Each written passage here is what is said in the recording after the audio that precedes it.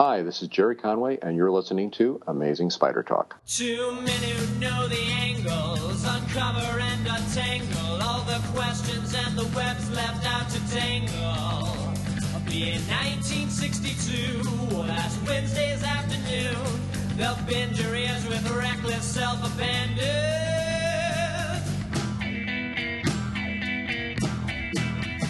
The Amazing Spider Talk. The Amazing Spider Talk. Come swing through the air, sit back and prepare for the Amazing Spider Talk.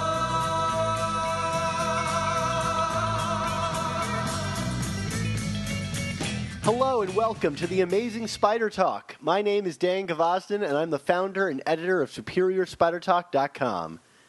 And I'm Mark Ginocchio, founder of the Chasing Amazing blog, editor at Superior Spider Talk, and songwriter extraordinaire for Flash guest host segments. Who could forget last week's special song? Oh, give me a word with a couple of nerds who sit there and talk smack. Dan, I think there's a future in me in this. I don't know. What do you think? No. Oh. Well, thanks everybody for joining us for the 13th episode of our coverage of Volume 4 of Amazing Spider-Man. We hope you enjoy this podcast and that it provides an intelligent conversation between two fans and collectors as we hope to look at the Spider-Man comic universe in a bit of a bigger picture. Yes, Dan. And for this episode, we will be discussing Amazing Spider-Man Volume 4, number 13 by Dan Slott and Giuseppe Camuncoli, responding to your comments and emails and discussing all the spider news that's fit to print. Yes, but more importantly, we're joined by a special guest all the way from our sister podcast, and we can actually ask him today whether they like being called that, The Ultimate Spin. It's Brian Jacob. Welcome to the show. Hey, guys. Thank you very much. Long-time listener, first-time caller. There's been an incursion of the Ultimate Spin universe and Superior Amazing Spider Talk. Does this mean like we have to get like two Reed Richards in to solve the problem? Does this mean that his show is going to be no more after this, and he's just going to be a permanent fixture in our show as if he's been here all along? 8 months later, of course. Yes, absolutely. So, or perhaps there will be some kind of event and there will be battle worlds of all of our shows. No, we don't talk about that. At least not from the Ultimate Spin side. So.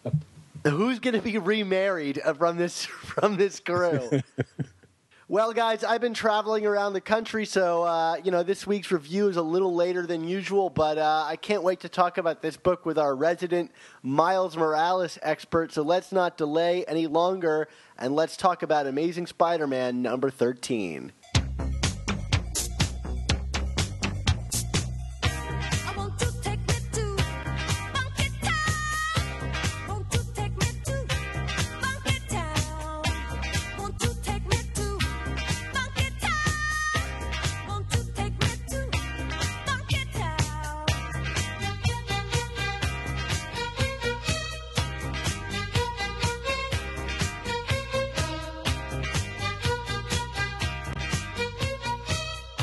All right, Dan, issue 13, Lucky 13. Yeah. This comic. So I'm trying to spice it up here. Brian's like, what is this? So Dan, I usually try and be more eloquent and constructive with criticism, but for whatever reason, just the whole tone of this book, this arc, it's just kind of right now. You know what I'm trying to say? It's I don't think this is terrible, but I don't know. Like, what's going on here, Dan? Why am I feeling the mez? Well, I'm right there with you, Mark, but not to throw the spotlight on you, Brian, but I'm going to do exactly that and throw the spotlight on you as our guest. Talk to us about your, I guess, not only just your feelings about this book, but have you been keeping up with Amazing Spider-Man, or have we just kind of thrown you into the thick of it? What's going on with you and your relationship to the Amazing Spider-Man book? A bit of both. I came back to comics after a long hiatus when Marvel Now kicked off and Superior Spider-Man was happening. And I was like, what in the world is this? And I was so into it because it was so fresh and new and exciting. And I was hooked on that run. And then it reset for the movie. And we had that next volume of Amazing Spider-Man, which just kind of fell on its face for me. It's like, all right. So I hung in there for a little bit. And then they were going to do the whole, Secret Wars transition and everything. Like, let me check back in with this later. And then when they announced this volume 4, this new concept of, international, like, globe-trotting Spider-Man, with James Bond gadgets and everything, that sounded really kind of cool and interesting and really out of left field. And I was like, okay, I'll give it a shot. And I loved it. I loved those first few issues. And then it started to run out of steam for me. And I was trying to put my finger as to why. And I'm looking at it. It's such a bright, over-the-top, like, it's just spectacle. It's such a fun comic book, right? And I love that there are all types of comics for all types of audiences. And I'm reading this and just like crazy stuff is happening. Spider-Man's like in outer space with Nick Fury and like crashing into Paris, like, and it's bubblegum and it's like sugary. It's like soda. And me, sometimes I just like a cup of coffee. And, as opposed to the spectacle, I like the more like character-driven moments, which is why I'm into the Miles Morales book and Spider-Gwen as well. And there was not a lot about Peter that was recognizable, and there hasn't been for me for a long time. So, yeah, I kind of drifted away. And then when I saw Miles was going to be in this, like, all right, let me check in and see what's up. And I got here with issue 13, and ooh, good gravy. Goodness me. So this is what's been going on? Are you saying you also prefer a cup of gravy to your cup of coffee sometimes, or with a side of gravy, please? Yeah, that's a dad joke. I'm sorry. From one dad to another, you're allowed. It's okay. Yeah. So yeah, Dan. I mean, I think Brian pretty much sums up. I think we're powering through because Well, let me ask you guys, because yes. I mean we're all Spider-Man fans, and obviously the people listening to this are, and there are these. I think it's safe to say there are core qualities in the character, right, that we're all drawn to. So, looking at this current run, what's the main hook? Like, why are you guys? You say you're powering through, but are there elements in there that keep you interested? Whether maybe it's not character stuff, maybe it's kind of the more crazy soap opera stuff, or I don't know, like. What's keeping you going?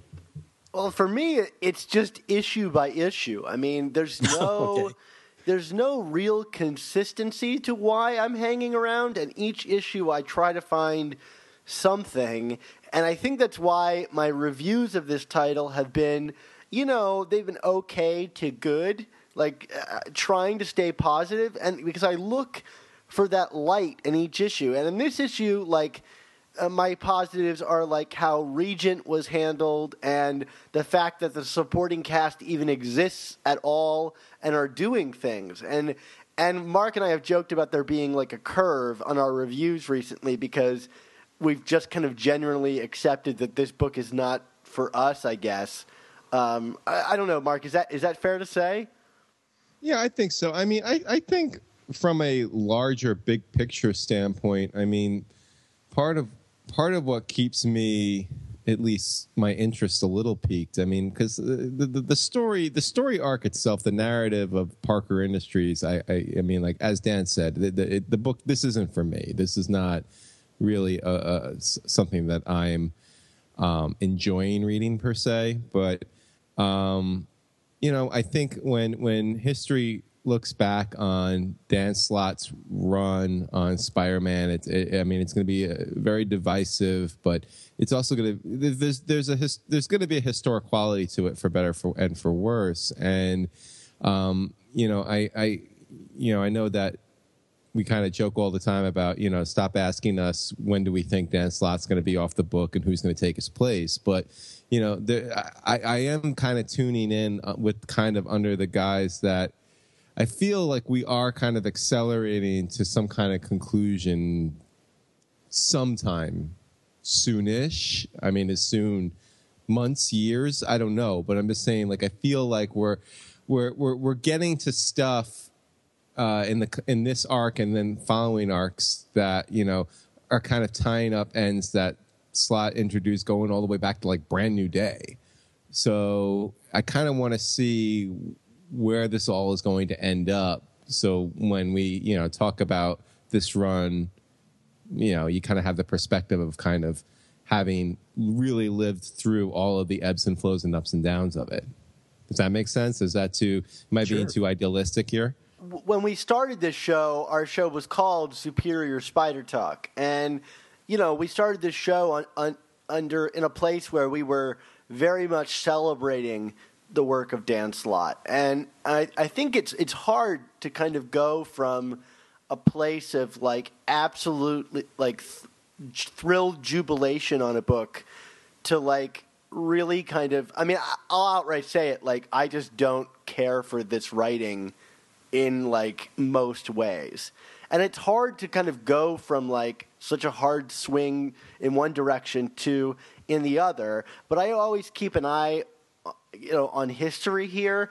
And, like, yeah, maybe I don't need to be the guy commenting on it.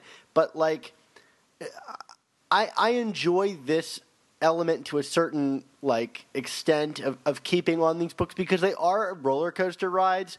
And in the history of Amazing Spider-Man, like, you know, this will be another blip or whatever in the history of the title, and I enjoy having been there for it because that's what makes Mark and I, at least I think, our collections complete. That we've hung around for every moment of Spider-Man.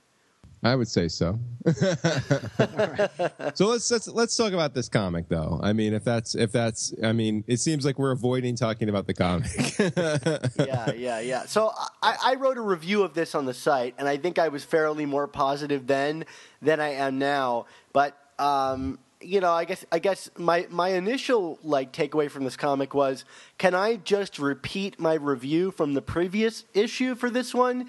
Because it seems like such the same story with a couple of changed characters in it. Did you guys feel similarly? Yeah, I mean, I think we're more or less just repeating a lot of the same beats from the previous issue, especially regarding Spider-Man and Iron Man. You know, the added element of Miles. I think we get more of a look at Region here, and you know, it's funny that you kind of mentioned that you were at least okay-ish with the handling of Regent because, you know, for me, that's kind of my most significant issue with the comic is that I like this whole thing that's being put forward with this character. Just like I feel like there are just vital details missing in the buildup of this character, and what we're getting presented here just doesn't. It's very incongruous to me. I mean, it's like, you know, from what we know about this character from Renew Your Vows, it's not consistent. But then there are things that are consistent with that, you know, in terms of this kind of evil side to him. And then like I feel like this character was operating in shadows, and now all of a sudden everybody knows him, and he's this popular hero. There are details missing, right? I mean, I feel like there are pages missing from a book that explain where we're at with Regent. Yeah, my confusion is that, like, in issues prior, Harry Osborn, or Harry Lyman, sorry, as is corrected in every comic, he expresses that he doesn't know, like, he doesn't, like, see Regent and express that he knows this person, but suddenly in this issue, everyone seems to know who he is, and yet they still haven't figured out his identity, which seems plain as day, and is kind of joked about as being plain as day. Yeah, you're right, Mark. These two, either people know him or they don't know him. They don't really quite line up with each other. And I just don't even know what this character is supposed. I mean, like, it's like he's a villain because we know he's the villain from Renew Your Vows, but you know, not until the moment where they kidnap Miles in this issue does he necessarily do anything that seems villainous. You know what I mean? Like, so what? I don't know. Like, I just feel like the whole introduction and handling of this character is very presumptuous by Dan Slott and Marvel, that we really have any reason to care about this character, because I really didn't care about him in Renew Your Vows, and I care less about him now because like I said, this detail's lacking. I think it's interesting when you talk about pages missing. For me, I almost felt like some of his dialogue, especially in that opening scene, the whole battle with, or it wasn't much of a battle with Orca, but when he took him out, all the dialogue at the end, it just seemed very like tedious. It was almost shorthand. He might as well just say like, "I am really a bad guy," and so it's just like, it just felt like I'm not invested in this at all. Like there was no, and I'm trying to figure out why. Like you said, it was just kind of blah, or like it's missing something. To me, it just feels like, all right, we got to cycle through the motions here. Like, all right, they're going to figure out who he is, and he's really got some secret plan. And can we just skip to the end? Well, I kind of like that dialogue, especially the bit where he says, "I'll protect you all, whatever it takes." And I guess what we learned from him about his history in the previous issue. And what I like about it is it seems kind of like a hardline equivalent to Spider-Man's "No One Dies" thing. And, I guess in the hands of a different writer, and I hate to say it like that, but in the hands of a different writer, I would be curious if we were going to get a story about how, like, making broad proclamations or establishing mantras for yourself can be an inherently flawed concept. I mean, even Spider-Man's, with great power must come great responsibility. Like, we have all these characters that kind of put together these mission statements, and how impossible that can be, and how sticking slavishly to a code like that could turn you into a villain. And I think that's an interesting idea. Do I think that's going to be carried out? Not really, but I do think there's a kernel of something interesting going on there. Yeah, but didn't we essentially get that theme with Superior Spider-Man, Dan? I mean, it's like, this idea of like whatever it takes, and that gray line between heroism and villainy, and what are the choices we make and how that distinguishes. And I felt like that was something that was communicated or executed with some style and grace from this creator a couple of years ago, and now it just seems sloppy and slapdash and lazy, for lack of a better word. Yeah, I don't disagree with you on that. I just pointing out thematics that seem somewhat interesting to me. Like that one stood out. But yeah, I mean, like not to keep hitting a nail on the head or whatever, but like repetition of ideas is not really something new to this comic. We seem to be circling the same ideas over and over again. Even if it's just like an Iron Man fight. But yeah. One of the other things I wanted to point out is that, Regent is fighting Orca here, and I actually tweeted to Dan Slott because Orca in Marvel continuity is dead. If this is any kind of award to be accepted, Dan issued me a no prize for suggesting that Orca was able to win his soul back in a gambling event during Dark Reign because he appeared in the background of Hell in one of those issues. Gambling to get his soul. So I think Dan did not realize that he had made an error, but was happy to be corrected by one as dorky in continuity as myself. Wow, nice save with the deep cut there. I like it. Well, I mean, not to kind of jump around a bit, but of course, like the other big thing about this comic specifically, and of course it's the reason why we wanted to have Brian on to talk about this was the appearance of Miles, and let me kind of preface this by saying I've not been all that enamored with Dan Slott's presentation of Miles in past events. I mean, really, it's just Spider-Verse, I guess, is the one that I can think of that he had an opportunity to write him. I just again feel like there's just something missing from the character, and then again, like, it seems like Brian Michael Bendis really has kind of got a monopoly on writing the character and writing him well. And I don't know if there are many other writers, maybe Brian, you can shine some light on this, that kind of get the character the way Bendis does. But when you saw Miles in this, what did you think? What was your take on what the character was about here, Brian? Well, it's funny you mentioned Spider-Verse because when that event kicked off, we thought we'd follow along with the Ultimate Spin. We thought he'd be a reasonably big part of it. And as you guys know, he ended up pretty much being a sight gag, more or less, which was kind of a letdown. He had like that one initial moment that referred to parts of his history with his mom and all of that. But yeah, it just seemed like he was a prop. And I mean, Spider-Verse, that's a whole other discussion. But yeah, seeing him here, I don't quite have a handle on what their dynamic is supposed to be. Like how Miles even fits in this new universe isn't fully explained in his own book. Everyone's working on that 8 months later thing. So Peter, as I'm sure you guys know, showed up in the first 2 issues of the current run of Spider-Man, the Miles title. And there was a hint that, what their relationship was like, maybe not quite, it didn't seem quite like mentor-student, but, just Peter was like kind of conveying, or there was a moment in that book where Peter's telling the cops, like, you have to treat this person as Spider-Man. He's got my okay, he's got my blessing. We're good.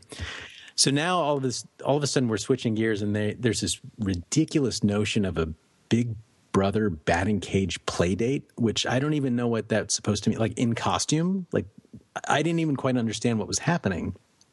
And then, and I'm looking at like Miles's shooting web things in a cage, and it didn't make sense. So it's like, oh, here we go again. This is just going to be like a visual thing, like just the cool visual of seeing the 2 Spider-Men together, not necessarily doing anything, but just kind of hanging out.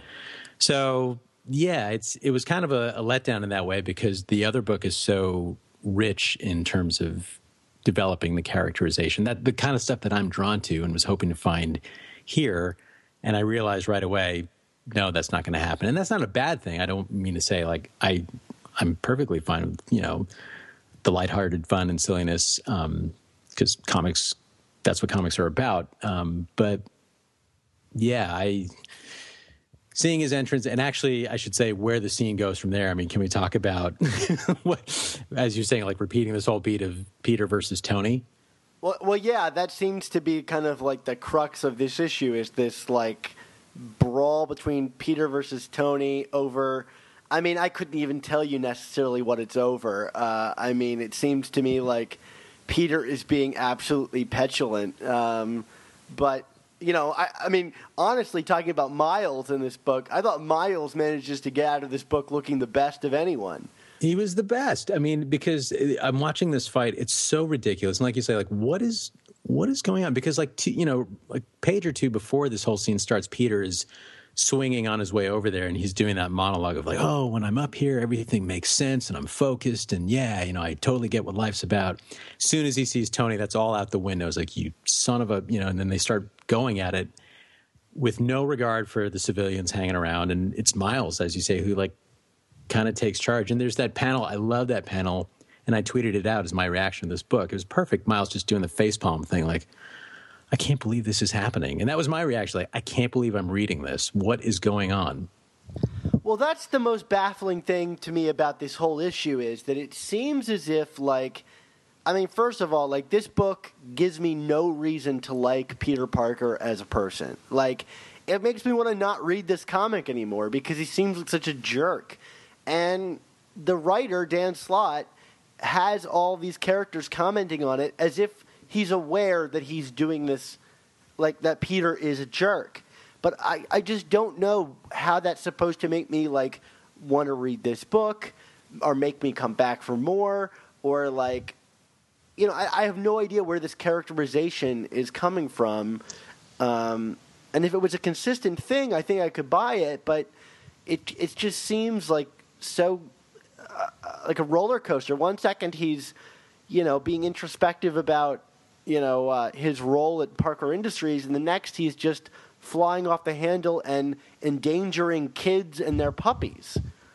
Well, just not to kind of go reach into the Wayback Machine here, but like, I mean, you go back to Ditko and Lee, and Peter was a jerk, but I think the difference there was there seemed to be like cause for it and justification, and in the moments where there really wasn't, like there's that issue really early on, I think it's like Amazing Spider-Man number 8, and it's a B story where like Spider-Man shows up at like Johnny Storm's house and like crashes the party, and he's a real jerk, like this an insufferable, unlikable human being in that comic, and I don't like that's like one of my least favorite stories from that run because it's like it's just absurd like how much of a jackass they make Spider-Man out to be in that comic. You know what I mean? You know what I'm talking about, right, Dan? Yeah, absolutely. He like crawls in through the window. And he's like, Yeah. "Guess what? I'm here to ruin your beach party."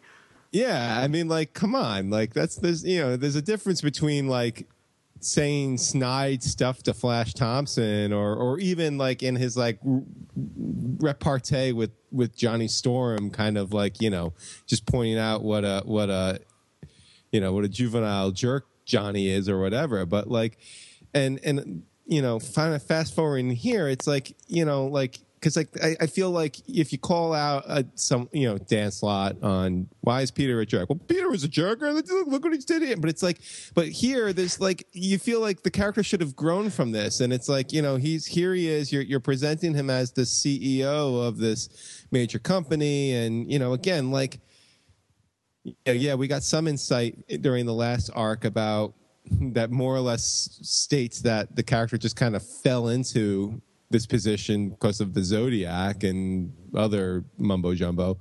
But, again, there should be some kind of like understanding that this character got here because he did something different. He's not the same old Peter Parker. But like, again, it's just that impetuous, petty, silly, juvenile, man-child stuff that we've been getting in different iterations, and it's like, aren't we past this? And like, why after this point is he still fighting with Tony Stark over something so stupid and petty? Like it doesn't make sense to me. Well, they kind of touch. I mean, you're talking about like the sort of meta commentary where everyone's aware that Peter's a jerk and they talk about it. I mean, even in this book, like, why are Spider-Man and Iron Man fighting each other? Well, that's what superheroes do now. It's like, oh, because that's all that happens. That's supposed to be exciting and interesting, but it's happening so much that it doesn't hold any appeal for me as a reader. It's like, all right, whatever, because we know they're going to fight and then they're going to make up and then they're going to team up. It's then rinse and repeat. So like you could see where this is going. And so for Miles, like I was with Miles, like he was just embarrassed by it all and like walked away and like, I just want to do the same. Like, this book costs $3.99. Like, what am I reading this for? Like, why do I want to read this? And there's these like, I monitor our site every day, and I keep an eye on the comments, and ever since this relaunch, I have seen a number of comments saying like, oh, they're just trying to make Miles look good by destroying Peter Parker and making Miles seem like the real Spider-Man. And like, I think that's ridiculous. Like, nobody wants to tarnish Peter Parker. Like, all these creators love the characters that they're working with. And there's no corporate agenda to make Peter Parker into a jerk just so Miles can like sell more copies. But like, when you read an issue like this, you can't really deny like those crazy conspiracy theories because it seems so intentional, and I just don't know how to respond to that stuff anymore. Yeah, but even with that, Dan, I mean, okay, maybe from a personality standpoint, Miles looks good, but I was just say like the character like not to be kind of glib about it, but in the first half of the comic, he's kind of like the girl that the two guys are fighting over in terms of like how he's being treated, and then he becomes the damsel in distress. I mean, this isn't like to me the most flattering portrayal of Miles anyway. I mean, I have a joke in our notes here that when he does get captured, at least he didn't like venom sting and end the arc within a page like he seems to be able to do in his own book half the time. Right. But half the like time. Yeah, exactly. Okay. Fair enough. But you know what I mean? Like but here it's not like the character looks all this like super heroic either, it's kind of like, okay, he's level-headed and he's right to be embarrassed, but again, these are still superhero comic books, and there was nothing in this issue from the characters and costumes and underwear and spandex where I was like, oh wow, this guy's awesome. Look at the cool stuff he's doing, right? I mean, like it's not a great introduction to the character from that vantage. No, the only thing is it's like you have two like ridiculous, obnoxious characters, and then one guy who's kind of reasonable. That's right. Like, yeah, like, reasonable man. But the reasonable one is the one who's tied up right now. You know what I mean? Like, so what does that get you? You know, like. Well, you were saying that like they were fighting over Miles, like he was like a damsel in distress. There's another moment in this issue that really gave me pause, where this is exactly what Spider-Man says to Iron Man. He says, "quote So stealing Parker's girl wasn't enough. Now you're going after my protege." And Iron Man corrects him by saying, Watson's not anybody's girl. That's none of your business. And it's like, are we making Spider-Man into a sexist now? Like, what is going on here? Like, Tony, our resident, like, Marvel Universe Lothario, is correcting Spider-Man on the ownership of women. What was the point of this other than to, like, paint Spider-Man as a kind of, like, misogynist? Yeah, that and the fact that we really haven't had anything between Peter and Mary Jane that would even, like, give that statement any kind of gravity either. You know what I mean? Like, you know, they kind of had that moment at the end of Superior where she was like, I'm out. And that was it. You know what I mean? Like, it's you know, that's a relationship that, you know, renew your vows aside, you know, Marvel seems to have very little interest in exploring. And, you know, so like having him say that, not only does it paint the character in a very bizarre light, it just also contextually doesn't make any sense. You know, like it's not like they had this friendship, but like, you know, maybe Peter wanted more and she said, you know, and wasn't into it. And there, you know, that kind of fueled his jealousy. I mean, it's like the character's been a non-factor in this universe, in this continuity for the better part of 2 years, 3 years, 4 years. I mean, you know, when was the last time that there was like a legitimate moment between Peter and Mary Jane? Spider Island? Yeah, I think you're right. And the same it goes with the context of the fight between Peter and Tony is that, like, Peter knows that Tony doesn't know his secret, you know, his secret identity. So, like, that Tony approaches him to, like, you know, work for Spider-Man to work for him after Parker's Industry goes defunct, right after Peter, like, spent 2 pages lamenting that he doesn't know how he got to be the person running Parker Industries and how he only really enjoys, like, slinging his webs. Like, why he would get so angry about that is baffling, considering Tony is actually kind of doing him a favor, given the context that Tony knows. I don't know. It might be a reach, but part of me also wondered, like, if it was some kind of attempt at clever commentary from Slott. I don't know, because when this whole concept of this Volume 4 launch, it was like, oh, well, you just turned Peter Parker and Spider-Man into Tony Stark and Iron Man. And now you have Iron Man taking all of Spider-Man's, you know, all the important parts of his life. So his girlfriend or ex-girlfriend or ex-wife, whatever you want to say, and, you know, his protege, and, like, I can do better technology than you, and I can, you know, your company's going to go down and mine's better. Like, I don't know if that was some attempt at kind of. Oh, I think that's been dripping all over this arc. I agree with that 100%, Brian. So, yeah, I mean, so it's like, all right, it was really on the nose, but. Yeah. No, yeah, because it was too, I mean, like, you know, I'm going back way to that, what I like to describe as the most depressing message forum conversation I've ever had to endure in my life, which was like Dan Slott and John Byrne fighting with each other before the launch of Volume 4. Yeah, you should link to that if you haven't already. And, you know, it's like, you know, right then and there before the first issue was even published, the Iron Man comparisons are being brought up, and Dan Slott's kind of parrying it off as, well, no, it's not going to be Iron Man told as Spider-Man. It's going to be totally different than that. So, you know, and, you know, Dan Slott being who he is, and, you know, again, I'm not trying to, like, degrade his character or anything, but, you know, he has a tendency to have a very thin skin when it comes to certain criticisms. I think that this is definitely a pointed comment commentary on the Spider-Man Tony Stark thing. It's kind of like, well, fine, you all been saying it for, the past year, so here it is.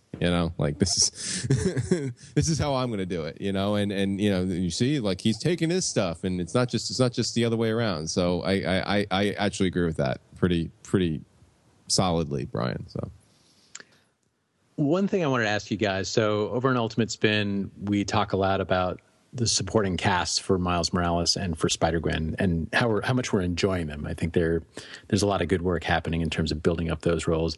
How are you guys feeling about Harry Lyman and like the little mini reunion with Betty and Mary Jane? And what'd you make of that scene? Yeah, I mean, I think Dan and I have both been on the record saying some of the Harry stuff over the last few issues has been some of the brighter points of the comic, right, Dan? Yeah, I completely agree with that. And it was nice to see Betty again. And I think in terms of where credit should be given, I like that. Betty kind of has like this "woe is me" moment in this comic, and it's very exposition-y, but it's also like they do kind of remind the reader, like Betty Brant's more is kind of established herself as a legitimate. She's not just the girlfriend anymore. You know what I mean? Like she's got her own personality and her own job, and she does some really good stuff on her own as well. She's not just like the Ditko girl. So, and I felt that so I appreciated that. MJ still just seems to kind of be a lost cause in these books in terms of what she's about, but I kind of going to the supporting cast felt like a good reprieve in this comic, right? I like that there seemed to be somewhat of like a coffee bean rapport going on for at least the 2 pages that they all meet up in this book, even if it is exposition heavy. And I was especially happy to see that there were 2 women in this scene that weren't talking about men they were in love with. I think I wrote in my review that this is probably the first Spider-Man comic in a long time that has passed the Bechdel test, even if it is just momentary. But I like that at least the characters acknowledge the kind of crazy elevated roles that the world has found them in this book, and that even though Peter hasn't really invited them on his journey for quite a while, that they still have their own lives, and you know what, they can have lunch without Peter there, and you know what, so what, he's not even invited. Yes, I mean, I did think them kind of doing their Scooby-Doo routine and figuring out who the regent was I mean, it was cute, but I don't know, then to me it kind of opens up the portal of you're able to figure this out so quickly, but you're outside of Mary Jane, it's still years later, and you don't know that your other good friend is Spider-Man. You know what I mean? I don't know. Does that am I just being overly critical in that point? Nah, I'm with you. Well, I want to say again, because last issue I had commented that I thought Harry might be on the verge of finding out that Peter was Spider-Man, because he seemed to show a lot of care as to well, where did Peter go during the fight with Iron Man, and that we're getting back into kind of them solving identities in this issue makes me wonder if we are in fact headed down that route of Harry finding out that Peter is Spider-Man. I mean, I think it's the kind of thing that would make that character a lot more interesting, and just as kind of having them all figuring out identities, I wonder if that's not too far in the future, a Harry Osborn discovery. Well, that would certainly create an interesting dynamic. That it's not Norman that knows the identity, but it's Harry. Right. And what does Harry do with that information? Yeah. So what did you guys think about the final sequence of this? Miles is captured and strung up in one of Regent's, I guess, power siphoning tanks. I thought this was a pretty solid cliffhanger in terms of comic book cliffhangers go, with Betty confronting the Regent. Yeah, I agree to that. I actually kind of felt more concern for Betty than Miles, because, I mean, Miles will be fine. Because, they're going to make him the real Spider-Man, right? So he's got to be fine. Please I was going to say, I thought it was an interesting visual choice to have his costume ripped, because that's a really big deal in his current series. His costume has been ripped, and so the world has found out that the new Spider-Man is not a white dude. So that's a whole big thing that's kind of playing out right now. And so to make a point of that his costume is ripped here, I don't think they're going to remotely touch that, but that was something that kind of stood out to me. Well, how nice for you, Brian, that your show gets to tackle really rich themes about race and culture and things like that. We certainly cover those things here every week. Yes. Was that dripping with sarcasm enough? Yeah, I got to wipe the microphone down a little bit, but we're... I'm going to say, is there like a way like you can embed like the /S into your podcast feed, Dan?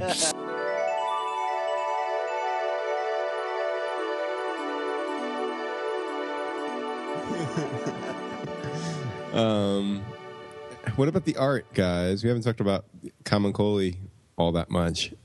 Brian, we deal with Kamankooli just about every week on our show. What do you think about his artwork? I like it. I mean, I had liked it when it started showing up in Superior. I did like Humberto Ramos's style, but then I thought like when Kamankooli took in, he had kind of like a stockier or beefier take on Otto or Peter.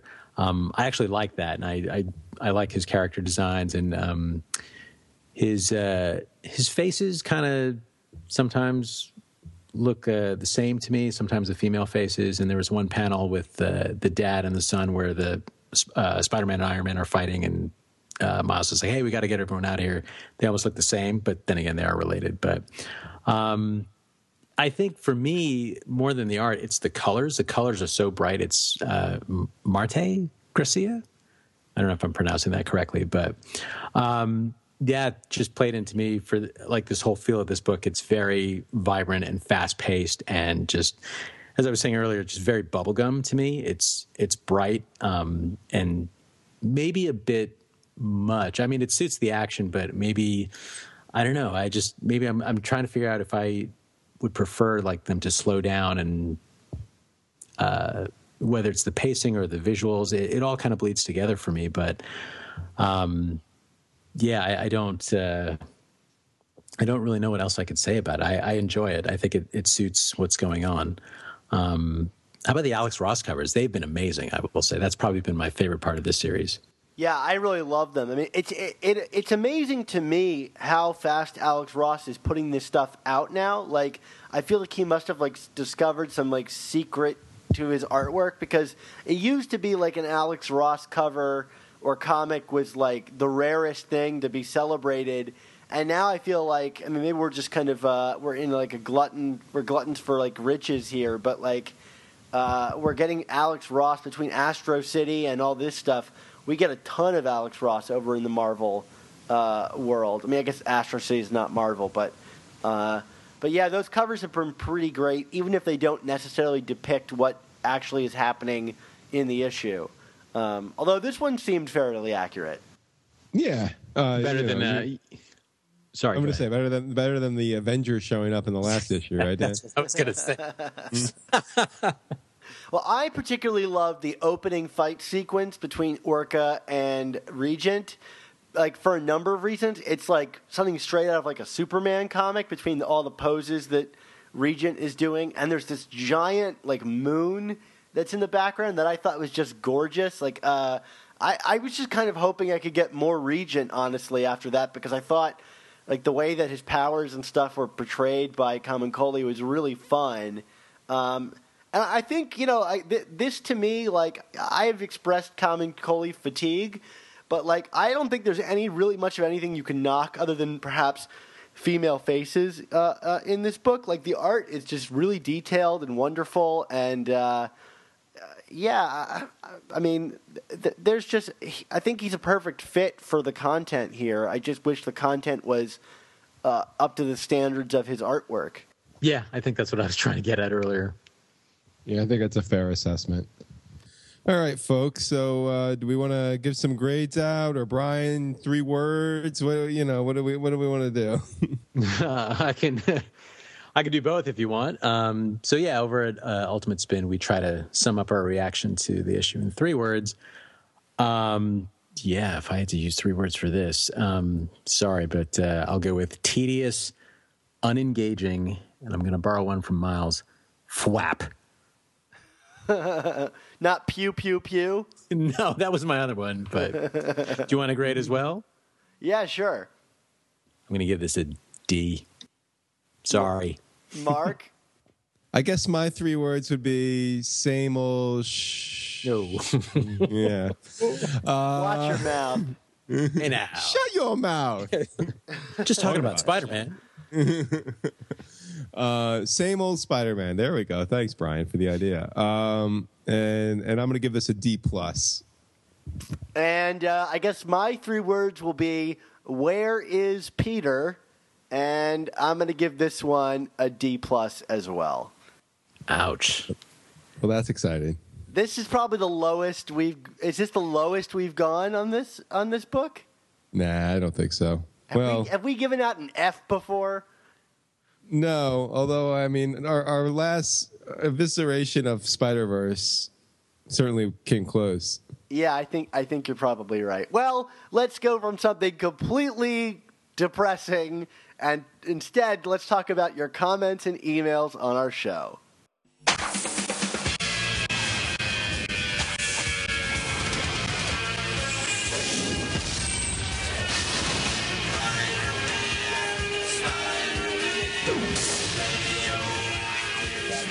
All right, everybody. Well, of course, we love hearing from you, our great listeners out there.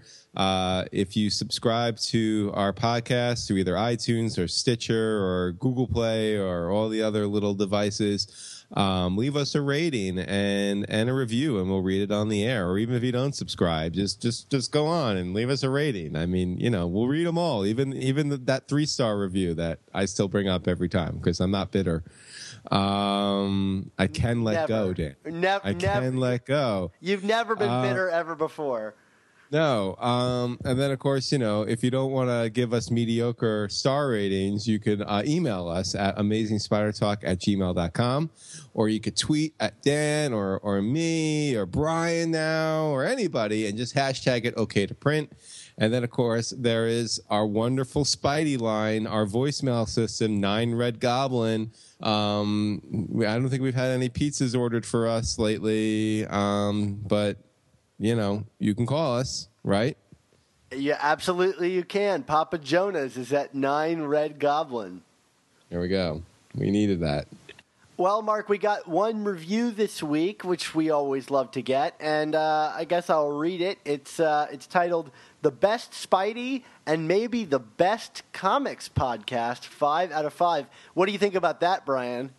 I'm not surprised at all. Oh, that's sweet of you. And this is from SMB 0786, which I'm going to think means that this person was born July 1986 and is a symbiote. Well, we share something in common. I was also born in July 1986. So suddenly, whoever SMB 0786 is my new best friend. Symbiote. I thought Super Mario Brothers, but Oh, nice. maybe dating myself. So who knows? Well, I guess It's not. I know it's definitely not Third Eye Blind, though, Dan. All right, well, I'll ignore that, Mark, and get into the review here. So this person who is either a symbiote or a Super Mario Brothers name, I guess write in and let us know, says, due to a long commute, I listen to a lot of comics podcasts, and this is head and shoulders the best one. The hosts are genuine fans of the characters and not just fans of an idealized version from their childhoods or a very specific version. They're not ashamed to be geeky and do not attempt to overly and intellectualize the material, but at the same time, the conversations never devolve into irrelevant continuity minutia like Orca stuff. So since one more day, too much Spidey discussion devolves into married Spidey versus single Spidey, but these guys always give everything a fair shot or are never dogmatic in their opinions about creators or storylines. Also, unlike a lot of other comics podcasts, I never feel like they're simply using the podcast to expand their online profile or promote their own creator-owned comics work. Dan and Mark are the gold standards for comic podcast hosts, and I would recommend this podcast to anyone who's even a casual fan of the character. Well, that was really nice, but I guess this would be an inappropriate time to tell you about my Patreon and Kickstarter for my upcoming creator-owned comics work. Mark, should we cancel that part of the show? Yeah, I that might be in bad taste, Dan. Come on. Save it for next time. But also don't forget to read about some of my other work at. I'm kidding. Because I don't have other work. Wah wah wah. No, that's a great comment. Actually, I could pretty much say the same thing, because that's how I found you guys, for needing something to accompany my train commute into the city. And as I'd mentioned, I got back into comics with Superior, and I was so excited for it. And I don't really have anyone in my immediate social circle that are into comics that I could talk Spidey with. And at the time, my kids were a little too young to be reading Superior, so I couldn't talk about it with them either. So I was checking around for a lot of podcasts, and people have different styles, but I loved yours right away because, as SMB July 86 was saying, it was just it's a very down-to-earth style you guys have, and it was just hanging out and just talking Spidey, and that I loved it. So it's great to actually finally get to sit in with you guys. Well, that's nice of you to say, but as John Semper Jr. said, no one has talked more about Spidey than the two of us have, and I think that might be true. Yeah, I don't think he meant that. I don't think he meant that totally complimentary, Dan. No, I don't think he did. You have to own it. I own it. Well, speaking of owning, why don't we own some news, Dan? Did we switch personalities in regards to these segues, Mark? What just happened? Don't know. I don't even understand. What was that? Oh, whoa. That was bad. That was so bad, Dan. Why did you do that, Dan? You need to own that, Mark. I'll give it an A for effort. Spider News.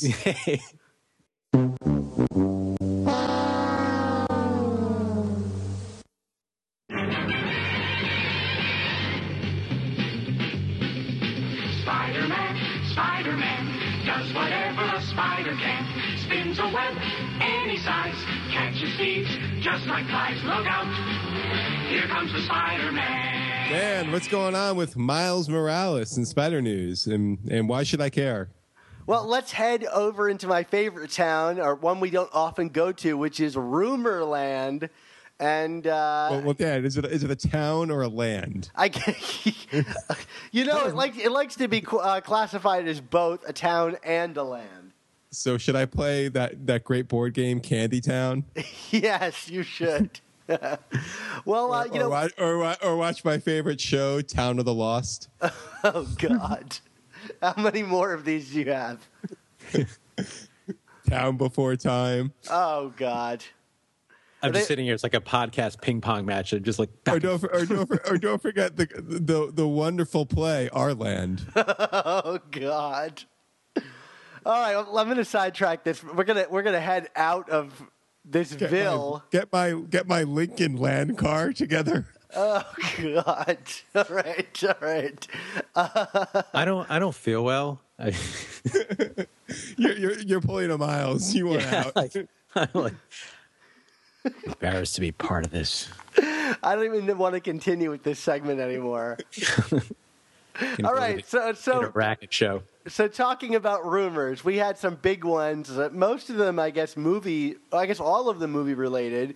And the first one, I guess, dealing with your realm of things, Brian, is that there was a rumor that this upcoming animated Spider-Man film from Sony is going to feature none other than Miles Morales as the main character. I guess I'm curious, what are your guys' thoughts about this? I think it's fantastic because, I had written a piece for your site before Tom Holland was cast as Spider-Man, talking about why Spider-Man could be anyone in terms of his appearance, and thinking about, what that would mean for the character and taking him forward. And then, of course, people are like, oh, maybe it could be a Miles Morales movie in it. As much as I'd like to see that on the big screen as part of the MCU, I would agree that I don't know if the time is quite right for a mainstream audience. Maybe have to roll that out a little bit more slowly. So I think an animated film in the meantime is a great way to go. So my only hope is it would be more like a DC-style animated film as opposed to the goofy stuff you see on the Ultimate Spider-Man cartoon. Yeah, well, I mean, for me, I would just love to see, I'm almost more excited about an animated Spider-Man film just because I feel like animation, really, can allow a lot of style, and I would love to see them kind of take the Spider-Man style and visuals, into a really serious, beautifully animated, hand-drawn animation direction. I mean, we haven't gotten really any Marvel property that's gotten the AAA animation treatment, and I would just love to see that with Spider-Man. Not to mention Miles Morales. For me, the ultimate dream would be a series of I don't know what you Marvel Knights and these kind of high-end animated films, and I would love a Superior Spider-Man film. Yeah, that would be really great. I've always desired a video game where every level was a different comic from the Spider-Man universe, and you would just download new levels here and there, and the art style would update depending on who drew that specific comic. And spaghetti webbing. Yeah. I would just love to see. I mean, again, I just would love to see a AAA treatment for this character, and I think this is a good way to kind of differentiate it from the live action world. I think everybody kind of had that same thought when they heard about there's going to be an animated movie and a live action movie, and it's isn't that going to lead to some consumer confusion? And I guess Miles Morales could be the solution to that. But just to reiterate, I mean, this is strictly rumor at this point. There's been no official confirmation. Yeah. None at all. And I do think it is a kind of a bizarre move because I think it does lead to consumer confusion, and it would make me wonder if doing this would limit Miles or help Miles become a new addition into the Marvel Cinematic Universe. Because I could imagine once Tom Holland gets too old for that role, it could be a great time to bring in a Miles Morales into the world. But yeah, I guess we'll all wait and see. The next is less of a rumor, but we had an announcement that this actor from the Dark Tower series, this young child actor, Michael Barbieri, would be joining the cast of Spider-Man Homecoming. But the interesting thing is, again, I guess kind of a rumor, is that the character that he's playing is one that's going to be based on none other than Genki Lee from the Ultimate Spider-Man, or I guess Miles Morales series. There were some people that were kind of outraged by this until they kind of read further and realized that it doesn't seem that he's going to be playing Genki. But I guess, Brian, I'm curious about your thoughts about this. Yeah, I mean, I think what you're referring to is the initial reporting was, he's going to be Genki, and it's a white actor. So, this is typical Hollywood whitewashing. Why would you do that for Genki, who's just such an awesome character, period? I think my concern about that is if you introduce this character type or this type of role, a supporting, Spider-Man has a friend that he's confided in, and this guy is helping him figure out how to be a hero, and they're also goofy friends and clown around together. And then if at some point you establish that, and then if at some point you do introduce Miles and then Genki, it's going to be perceived as just a copy. Miles is already going to be perceived as a copy in some respects. So then it's a disservice to Genki, I think, or his potential to be realized on screen. Yeah, absolutely. I think all these casting announcements need to be taken with a serious grain of salt. There's so many characters being announced that seem not to be typical Spider-Man characters, and maybe that's their new approach, is to kind of go into a place where you just don't recognize anything, so that Peter can kind of stand on his own, and before they introduce the rest of the supporting cast over time. But this could also be just a glorified extra role with a character that's in Flash Thompson's Spider-Man fan club.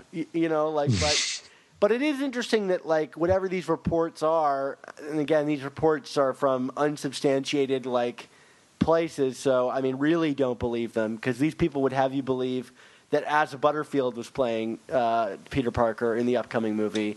But it is something interesting to keep an eye on, at least, how the history of the character is kind of put on screen. And then I guess lastly, we have this storyboards leak from Spider-Man 4. One of the storyboard artists released images from the movie that he had been working on, and I guess everybody's kind of always been curious what that movie would look like. Did you guys get a chance to take a look at these storyboards? I have not yet, no. They're pretty cool looking, Dan. Although I didn't catch the Voltress in them. I don't know if I wasn't looking closely enough. Yeah, I mean, you get a lot of images of the Vulture, and there's one image where, like, it seems to be Peter is looking at some glowing item with a woman standing in the background, and I had kind of, like, I guess maybe falsely surmised that it looked like he had discovered a, like, costume and there's a woman in the background. So putting two together, I feel like this movie may have established a relationship between him and Felicia Hardy, because it seems in other images that Peter is, like, kissing someone that doesn't look like Mary Jane. So, like, my thought was that that was an image from a scene where he was discovering that Felicia Hardy was none other than the Voltress, this new goofy character that, if rumors are to be believed, caused Sam Raimi to flee the franchise over creative differences. But the action scenes with the Vulture seem to be very exciting, if not totally typical for a Vulture fight. Yeah, I mean, and I anticipate that we're probably going to see a lot of similar stuff in Homecoming if the rumors prove to be true. Yeah, so I guess maybe even an early look at Homecoming as well. I just thought it was kind of cool to, like, you know, what is it, like 10 years later that we're getting some images from Spider-Man 4? You'd think this stuff would have, like, come out. Maybe there's, like, a statute of limitations on keeping an NDA for work like that, and maybe this is the start of something far bigger. Who knows? All right, Dan. So do we have any other news items, or we tapped out? I think that's it. So I guess it's time that we bring the show on home. So in which case... Go Homeland, or is it go hometown? I'm not even going to dignify that with a specific response. But is it our homecoming? Well, sorry, it's contagious. As the great disco classic goes, let me take you to Funky Land, Dan. All right. Well, I think we know what music we're using for this episode. Of course, you can find all of our new amazing Spider Talk and old Superior Spider Talk podcasts at superiorspidertalk.com, or find us on iTunes and Stitcher and Google Play by searching for Amazing Spider Talk. And if you do, please be sure to leave us a review. And every week I plug the Ultimate Spin, but Brian, why don't you tell us about your ultimate podcast and why listeners should tune in? Sure. And yeah, I don't know if Little Sister podcast would be like Little Brother or Partner podcast. Like, Little Sister just sounds like, Are you calling me to task here? Yeah, I am. Because you asked me earlier and I didn't get to acknowledge it. So maybe this is the moratorium on me calling it our sister podcast.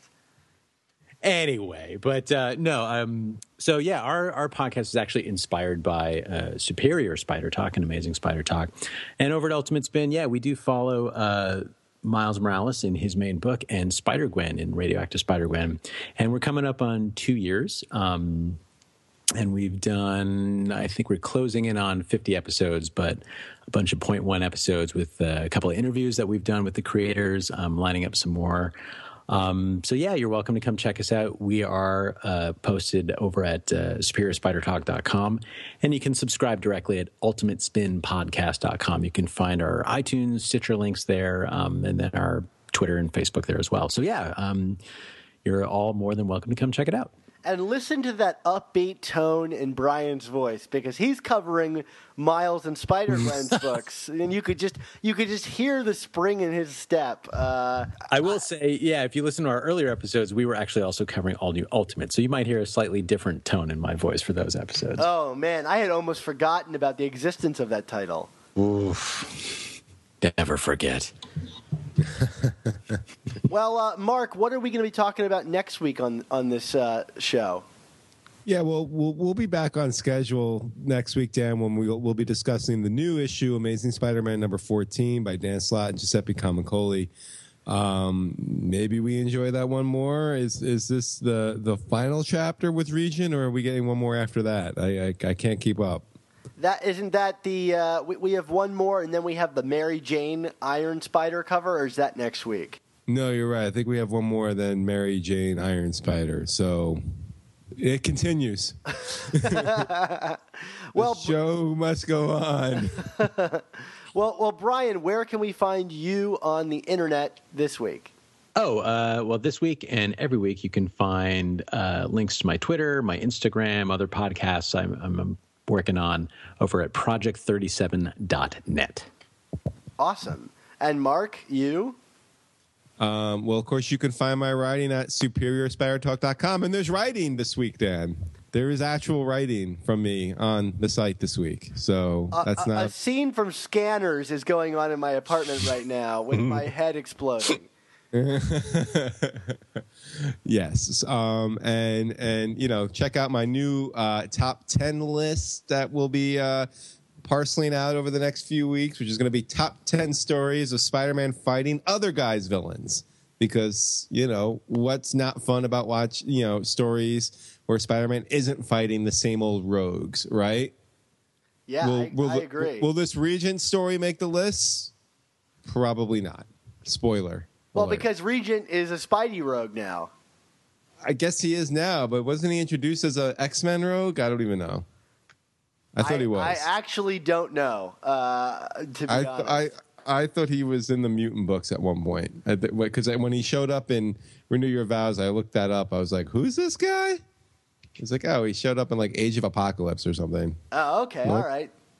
That's fair. And, of course, you can find all of my writing on Superior Spider Talk as well, and my Twitter handle at @SupSpiderTalk. And Dan, you cut off my Twitter handle, which was sorry. Oh, yeah, you're so sorry. You can find me over in Twitter Town at ChasingASMblog. And I forgot to mention, I can't believe this, you can find my Miles Morales and Spider-Gwen reviews, of course, at SuperiorSpiderTalk.com. Well, isn't that just dandy? Like Candy Town. Oh, God. Well, Mark, I was thinking fondly of the times that you and I used to do batting practice together in our pajamas in the middle of Central Park. There's nothing more normal than two adults in underwear hitting the crap out of balls being flung at us at incredible speeds. But there was that one time that jerk Brian showed up and suggested that when the Amazing Spider Talk was no more, that I should come work with him. And, well, I had no choice but to punch him repeatedly. Well, it's what podcast hosts do now. Yeah, that's true. We just fight endlessly. So, Brian, I'm looking for round 2 here. Bring it on. Mark, how did you feel about this whole proceeding? Wow, that's a very interesting setup for an Uncle Ben story, Dan. We certainly don't make it easy here. No, you don't. Well, I got to tell you, I was pretty sad when that whole thing happened with Brian, and the thought of you leaving me for another podcast was kind of hurt my feelings. And what I always like to do when my feelings are hurt, I of course turn to my Uncle Ben, and Uncle Ben was like, "All right, listen, sport." He took me out on his fishing boat, and we shared a couple of Budweisers, not a sponsor of the podcast.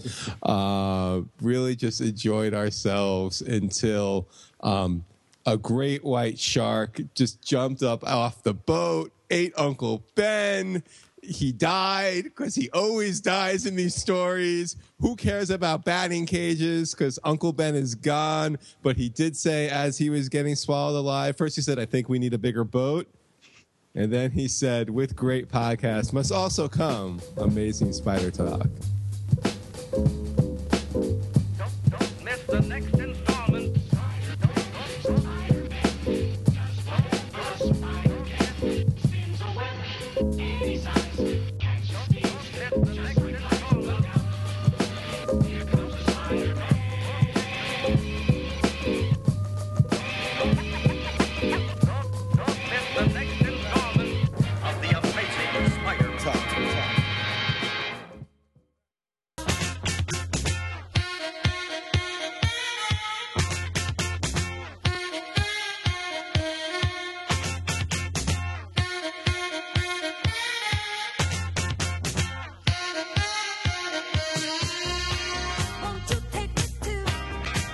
Land. Won't you take me to Funky Land. Won't you take me to Funky Land. Won't you take me to Funky Land.